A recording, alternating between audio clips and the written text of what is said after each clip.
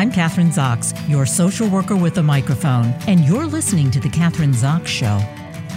Joining me today is producer and director Robert Craig. We're going to be talking about tackling homelessness. As of January 2023, homelessness in Phoenix, Arizona has increased 72% since 2017.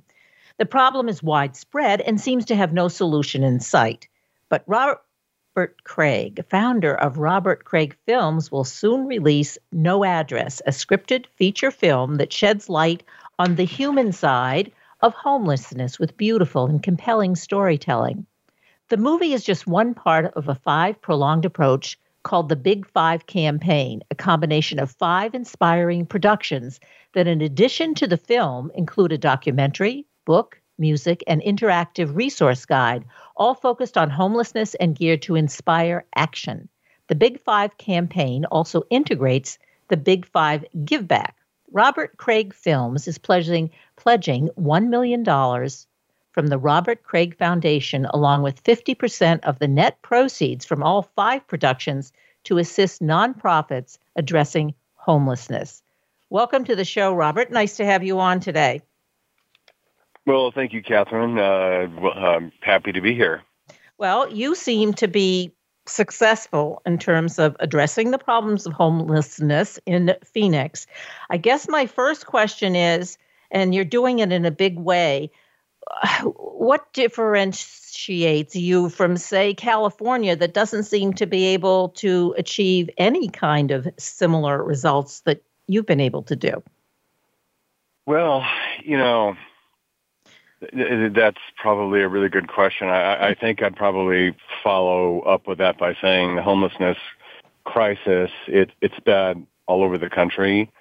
Obviously, in specific states, it's worse than others. In California, it's not really doing great.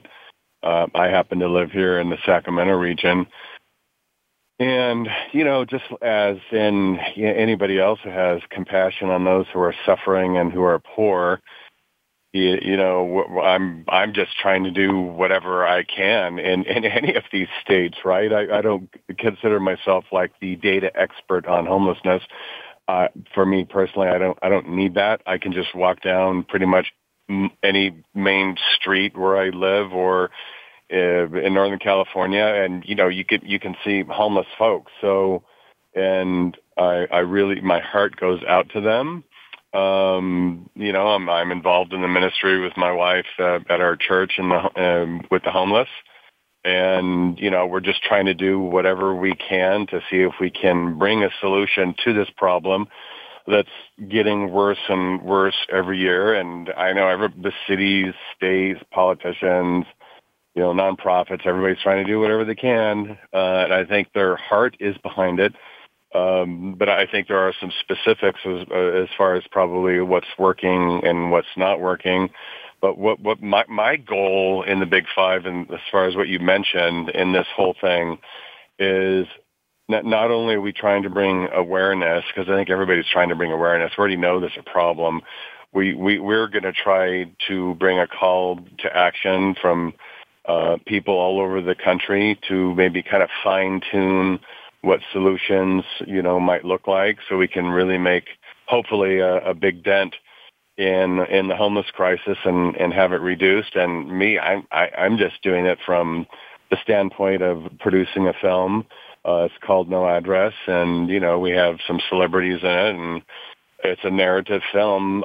It's not a documentary; it's a film about a family of people who were not family at first, but one by one they slip into homelessness, and they find that they need to latch onto each other as a family to help protect each other against the vigilantes and the gangs and the local authorities in the community that can't stand having him there. And of course, we show solutions to this problem at the end of the the movie. And over a year ago when we started planning on doing this, I'm kind of a marketing kind of guy, and I would like to get as many people to watch the movie as possible. So we decided not only to make the movie, but also a documentary. And so we toured the country and went to, I think, about 20 different cities on one of those big celebrity buses and interviewed, some politicians and CEOs of nonprofits and those that are experiencing homelessness, including Phoenix, including San Francisco, and including Los Angeles and Sacramento. And it's just absolutely heart-wrenching hearing the stories from those that are experiencing homelessness. Anyway, so we're packaged a 90-minute documentary called Americans with No Address. We're not taking sides on it from the left or the right. We're just kind of going down the middle and just showing, hey, this is what we see. This is what's, kind of working. Here's what's kind of not working, and let the viewer kind of come to their own conclusion. And then I might be rambling a little bit too much, Kathryn. You could just no, say, that's hey, okay, because I'll jump in and I'll ask you this, because Robert, because people look at homeless people as maybe one big group of homeless people, but like as you mentioned just a little bit earlier, there are a lot of different reasons why people fall into homelessness. Maybe we could talk about that. Like there are that it's sure. not, because it's not all this. People become homeless for many different reasons. Let's. I think what people don't realize is that homelessness can happen to anybody, and I think it's 7 out of 10 in the U.S. I heard that are just a paycheck away from going into homelessness, because if you don't have any money and you don't have a family support or friend support where you can stay, what can happen is you can fall into homelessness, and that happens all the time. Believe it or not, it actually does happen. And we've interviewed several people that are highlighted in the documentary. They were, they had good jobs, but then COVID hit and they lost their job and they didn't have family and friends to go to. And now they're under a highway bridge and in tents and, just trying to survive. So that's one way that people can, unfortunately go into homelessness. There are, many other ways. You could be addicted to, there's so many things you could be addicted to, drugs, alcohol. And then by obviously doing that, you can be losing family and friends, and then you have no place else to go. And, you just then you become homeless. Yep. That can happen. And mental illness, I think, is also a big issue. Yeah. Yeah. Yep. Yep. I as a social worker, I say part of the, it was more than a trend when they got rid of these big mental hospitals and just literally put people out on the street. And, it was sort of the, I don't know what you would call it, the mantra was, people shouldn't be in these big mental health facilities. But then there was no plan for, okay, now what are you going to do? And that's sort of, I think, precipitated some of this group of homeless people. Yeah. Right.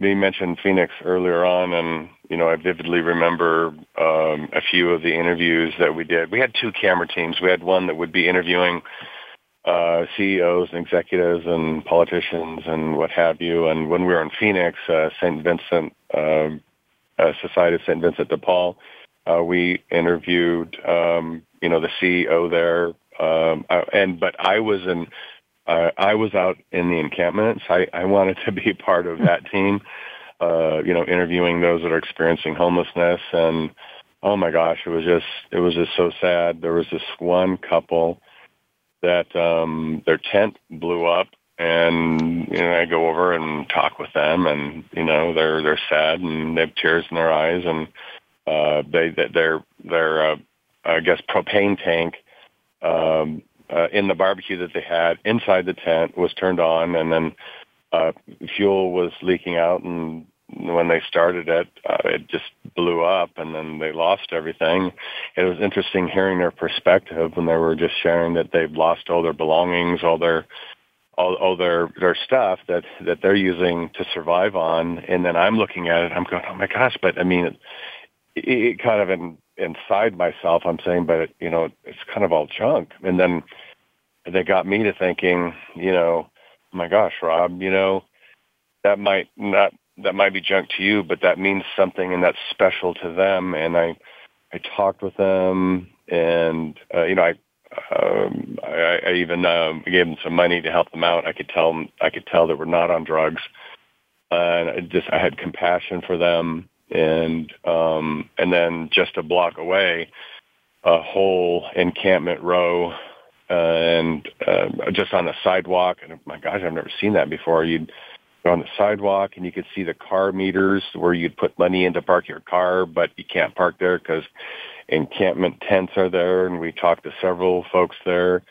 And this one group of three, they were like a family, like in our movie. And I'm talking with them, and they actually confirmed what I've heard from our data expert on with our movie, Dr. Robert Marbett, who have said oftentimes those that are experiencing homelessness will group together to protect each other and even have a dog that would alert those experiencing homelessness in the middle of the night if somebody came up trying to rob from them or to do them harm.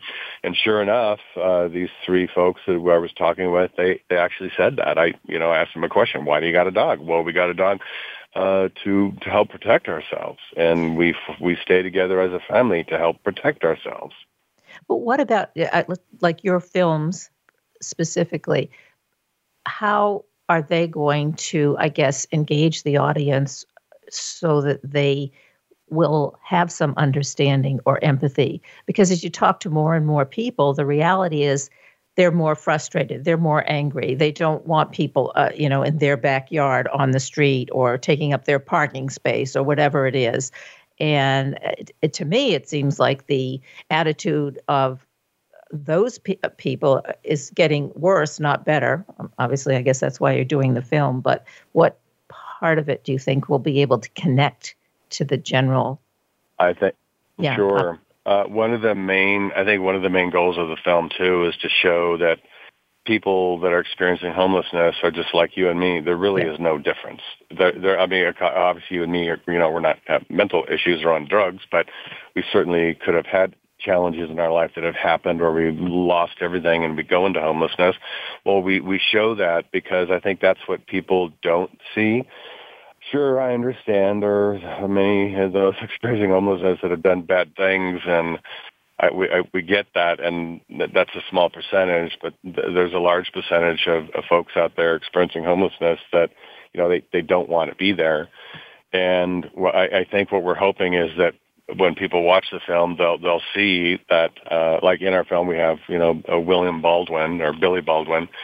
He plays one of the lead roles, and he has a really good job in the beginning of the movie, and he's got a family, but he has challenges throughout, and he loses his job, and he's just a guy like you and me, right? And I won't give it away at the end, but he has some pretty big challenges. But because he lost his job and because he's, does gambling a little bit too much than he should, because we wanted to show, that people, can slip into homelessness, and they are real people, and most want to get out of homelessness. Believe it or not, some want to stay in it. And we're hoping that through this narrative story that's based on reality, that people will take a look at it and go, oh, maybe I should be helping these people that need help, because they do need help. Yeah. We can't. So in other words, in your films, you're saying this could be you too. Sit down and watch this because this could be you too. Yeah. On our poster, our main theme on our poster, every movie poster has like a little tiny theme with a few words. Ours is homelessness can happen to anyone. So everyone needs to identify with the homeless. There has to be some kind of connection, identification, and this could happen to anyone. So that I get, what about the children? What was your experience? I mean, that's heartbreaking, I guess. Not the whole thing is heartbreaking. I mean, the families, everybody, but the children who wind up on the streets. Yeah. Yeah, that's kind of sad, too. I think the most recent HUD report a few years ago, again, I don't look at myself as a major data expert, but my other producers are. I'm just trying to focus on making the movie and the documentary. But approximately 1.2 million adults are homeless and approximately 1.5 million teenagers under the age of 18 are homeless. And I didn't realize that. And that's like, oh, my God, that's like almost 3 million people. That's pretty horrible. And it does. It happens. It happens, to kids. I don't know what else to say. It's really sad. I think, the solutions that we found that worked were organizations from a very high level. Just what they do is housing and wraparound services. We saw that time and time again. If all you have is housing, it doesn't work. But if you have housing with wraparound services to help with addictions, to help with getting your life back together, these organizations, some of them are religious, some of them are not, faith-based, obviously. They guide and they help you put your life back together so you can, get back into the world. Those organizations are just doing phenomenal, like the Salvation Army. They do that. Haven for Hope out of San Antonio, Texas. They house thousands of homeless folks per year. In fact, they have reduced homelessness in San Antonio, just the Haven for Hope campus, which is a huge campus. They've reduced homelessness in San Antonio by, I believe it was like 77%, just from the housing that they have and wraparound services, but they do it in a really huge way. So the wraparound service, I'm interrupting you now, but I think the wraparound services are critical. And I think that that's something sometimes is left out. We have to get people so that they're not living on the streets, and certainly no children should ever be living on the streets, but putting in people homes or apartments or whatever is the goal. But then it stops there. When these families or individuals, they need to know how to integrate themselves back into society and how to manage a house or an apartment or take care of themselves. And that doesn't always get addressed. Like, yes, no one should be living on the street, but then there have to be all of these services that help people. I don't know if you call it reintegrate themselves. And you're right. Go ahead. Yeah, and that's what we found that's what we found that works. And there's a variety of ways that can be done. We've seen tiny homes and wraparound services, which is kind of cool. And some of those that we interviewed were formerly homeless, and just hearing their stories, and every one of them, they went to an organization that had housing and wraparound services. And they shared their stories. Some would have tears in their eyes. Some would be just so joyful that they made it through. And these organizations are designed to help you be able to acclimate back into society and hopefully live, a normal life. And most of them, that's what we've seen has happened. And so just, doing whatever we can. Yeah. You need more social workers. Need lots of social workers. So another component that makes the wraparound services work is you have to have case managers. Yeah. And, social worker case managers that will be assigned to, several of those that are experiencing homelessness to help them be accountable to the wraparound services, specifically of what they're taking. And that's a key ingredient to a successful transition to get out of homelessness. What about the finances? I think you did talk about corporate America, or you touched on it. How much money do we need? So you mean to fix the problem? Fix the problem, yes. How much money? Gosh, I'm not really sure, but you could do the math. You could literally do the math. Yeah. You could take Haven for Hope as an example, how much money they spend on an annual basis to operate. I think they get most of the funding from donors, I think. But if you were to duplicate, you've been in Portland, Lakes Bybee Hopes, I'm not remembering the Hope campus, or I forget the exact name, but they do a fabulous job up in Portland, Oregon. And that they can house a person for, I think it's $21 a day. That includes housing and wraparound services. And they can house several hundred people experiencing homelessness, and they take them from homelessness to out of homelessness.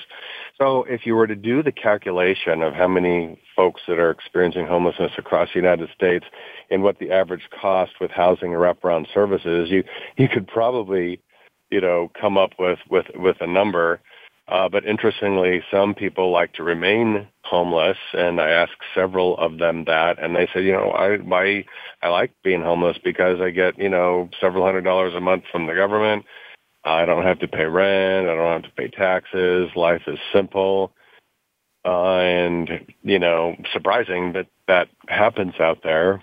And I don't know what percentage of those want to be homeless, but I remember interviewing several that were experiencing homelessness, and some would just break down in tears saying, I don't want to be here.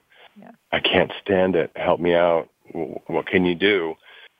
And then we obviously recommend. Does your film include? I was going to ask you. Does your film include give people incentives to donate their monies, wealthy people, or corporations, and then you can do a film about that. People like to feel good about themselves and giving, and you can maybe you have this in the film. I don't know, but you need to, so and so gave $2 million, and it's the development officers do in colleges and universities. I don't know, but that Yeah, so in our documentary, or even in the movie, we don't actually specifically address, hey, donate money, but we are advocates when people do talk with us. I think part of the solutions is when you think about giving money to a nonprofit organization that's helping get people off the streets, to give it to organizations specifically that have housing and wraparound services.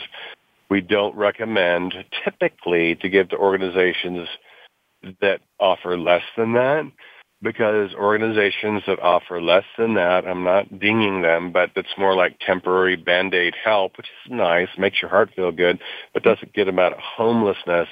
So what I do now, I'm still learning, right? So when I talk to someone who's experiencing homelessness, I got cards in my wallet now in my region. And if I'm talking to somebody and they want to get out of homelessness, I say, call this number, and just call this number and go over there, or no, I can take you there and apply to be part of their program, right? So if you give money to organizations that are truly have their heart behind it with housing and wraparound services, you're really doing good. But, just be careful about, donating money to organizations that do less than that. Again, I'm not knocking their heart. I mean, everybody wants to do whatever they can. But what we've seen that works is housing and wraparound services. Anything less than that doesn't get them out of homelessness, but does make them feel good for the day, possibly. Yeah. Like we've seen mobile trailers that give showers and health checkups and haircuts, and I think that's a beautiful thing. And for temporarily, it's good. Yeah. It helps. Be great if those services, when they go out there, that they would also hand out cards that after they meet with somebody, they give them a haircut that's having homelessness. Maybe they take a shower. Maybe they give them some toiletries. Hey, here's a business card of the local shelter that has wraparound services. Call them. Yeah. Well, as you say, you need long-term solutions. You need short-term ones, but then you have to, you definitely need long-term solutions. Okay, we only have a couple minutes left. So the films, give us a long-term solution. We need to want to see your films, obviously. So what do we do? Well, again, I would just amplify what I've said, long-term solutions, and it will take a long time because housing and wraparound services costs a lot of money. Some states do it really efficiently. Some states don't, but they're on the right track. So the more cities and states that get housing and wraparound services, however they decide to do it, that I believe is going to be the solution with really good, solid services and case management folks that can help those experiencing homelessness in these organizations to acclimate to society. That will take a long time to get these organizations together. There's already thousands of them out there, and they're doing a fabulous job. We just need to increase their housing capabilities for the month. That's really what they need to get more housing. And as far as how many years for long term, as you said, I don't know how long that would be, but I think if all the states in our country and politicians and citizens just kind of work together, realizing that this is the long term solution, if they get involved and help, I think that's going to be the winning ticket. Well, thank you so much for being on the show today. Obviously, lots of good information. I've been talking to producer, director Robert Craig, tackling homelessness. Thank you. I'm Kathryn Zox, your social worker with a microphone, and you've been listening to The Kathryn Zox Show.